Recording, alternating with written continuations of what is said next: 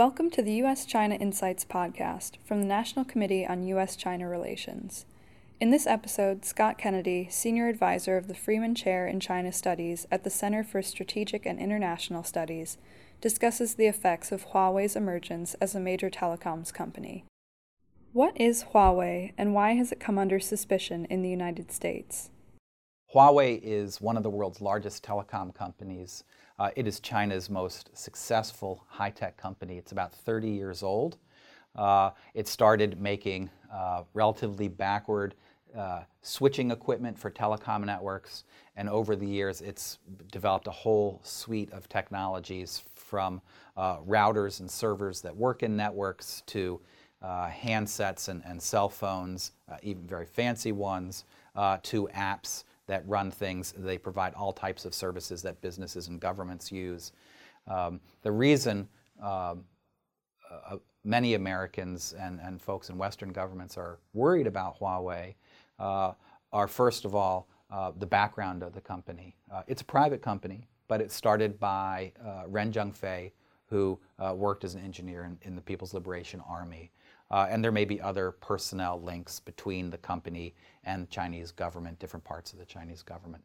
But it's more important than just these personnel ties. It is actually what Huawei has done or may do, which really has people concerned. The first is Huawei has been accused of and actually admitted to in the past stealing intellectual property from Western companies.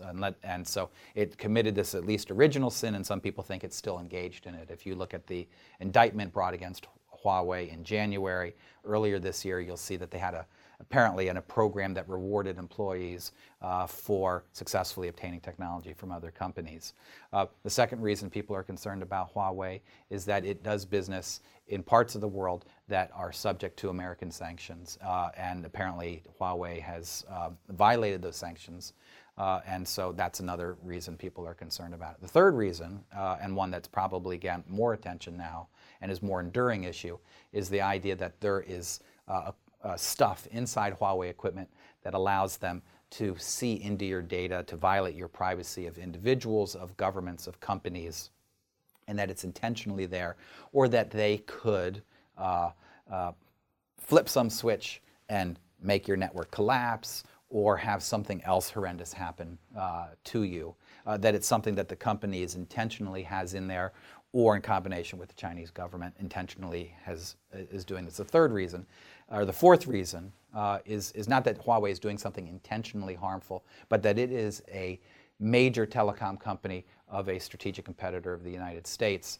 and simply by the existence of its equipment in Western networks, that creates new vulnerabilities for Western governments, businesses, nonprofits, individuals. Those are the things that worry people about Huawei. I think a lot of these worries are reasonable, but what we still don't know is how severe the threat is from Huawei across each of these domains. And what we also don't know is, given those risks, what would be the best policy alternatives. That's something that Washington and other capitals around the world are debating right now, and we probably won't solve that debate for some time. Huawei claims that Chinese law does not compel it to hand over user data. Is this accurate? I think the idea that Huawei has never granted access to its equipment or the data that runs over its networks is hard to believe, because I think all telecom equipment providers have probably provided access to their home government at some point along the way. It could be that the Chinese government, when they need access, go to telecom operators like China Mobile, China Telecom, China Unicom, not the equipment providers. But that is just a lawyerly answer then that Huawei would give, as opposed to the reality. I think people should assume that the Chinese government actively engages in trying to obtain information from sources outside China, and some of that information sometimes is traveling over Huawei networks and equipment. And so whether Huawei is explicitly involved in that, or it's just simply the presence of their equipment, which may make it somewhat easier, I think that's at least how we ought to most likely conceive of the issue and not pay so much attention to the type of press releases and statements that are coming from Huawei. How could the emergence of Huawei as a major telecoms company impact 5G technology worldwide? Huawei and 5G are deeply and closely tied to each other and will be for a long time. 5G stands for fifth generation mobile telecommunications technologies. In the late 1990s, when the world was using second generation mobile technologies, the Chinese just simply paid royalties to telecom companies in Europe and the United States to adopt those technologies into the Chinese market. When third generation wireless technologies came out, the Chinese developed their own standard alongside the Europeans and Americans and rolled those out through China Mobile, one of China's telcos. Modestly successful, but still basically just used inside China. Fourth generation, which is what all of us, if you look at your phone and you see that 4G, it's what we're using now, also called LTE. Chinese, and including Huawei, big contributors to that technology. China has a lot of, Chinese, including Huawei, have IP in that, and every time a phone is sold or equipment is sold, some of the royalties go to Huawei. Fifth generation technologies, which have just been developed and are being developed now for mobile, will allow super fast broadband communication, not just from for movies and streaming video and games that individuals can use, but machine-to-machine communication at unbelievably rapid speeds so that you can have autonomous vehicle networks or distance surgery or virtual reality networks and things like that.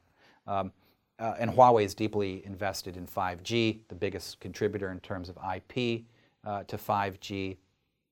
That all said, I think it's really important for people to know that 5G ain't ready yet. As much as there's been so much hype around it, there is still no killer app yet for 5G. We've got the space in the tubes that carry data, the ones and zeros, but we don't have a business model that is necessarily yet ready to figure out how we're going to pay for this.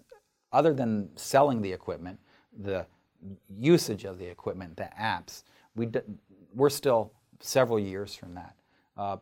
Technological reasons, business model reasons. You think about autonomous vehicles. That's still a very small scale. It's not ready for prime time. And we don't have ways in which people are going to make money off of that just yet. So I think we still have 7 to 10 years before 5G as not just a technology, but as a applications is really ready. And that gives us a little bit more time, I think, to prepare to figure out how to respond to Huawei and how important it is to the global economy. Does the current trade war have any impact on the U.S. government's actions toward Huawei? The core of this conflict probably is around high tech, and Huawei is at the center of that. And so certainly American officials in the Trump administration, in Congress, are deeply concerned about the potential challenge that China presents in its high-tech drive.